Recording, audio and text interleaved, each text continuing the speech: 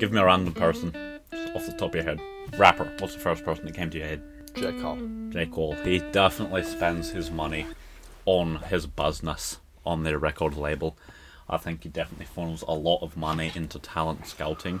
Oh. And refining the searches there, because like he definitely wants to keep up the image. There's 8 people signed, J. Cole included.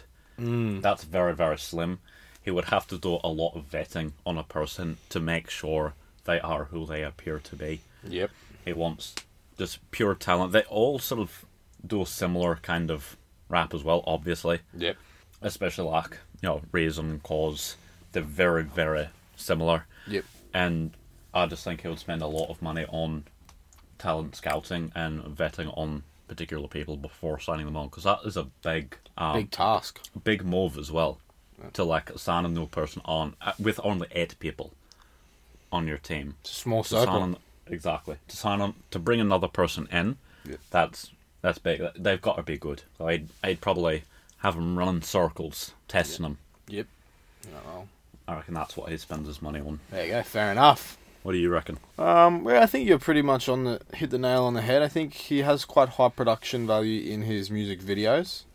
So I think maybe he goes through a lot of trouble on that. And yeah, I think just running a record label probably costs a lot. Also, it does give you profit, as long as it's run well. But I think a lot of the front end costs would negate from his pocket at the beginning, but obviously quite fill it at the end of the financial years and whatnot. So yeah, I think that would be a good shout. I'm sure he has a shoe collection. He looks like a sneakerhead.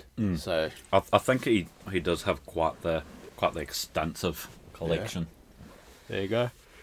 Well, be sure to check back tomorrow, because we've got our joint album review on Big Sean's The Truth 2. That's a wrap.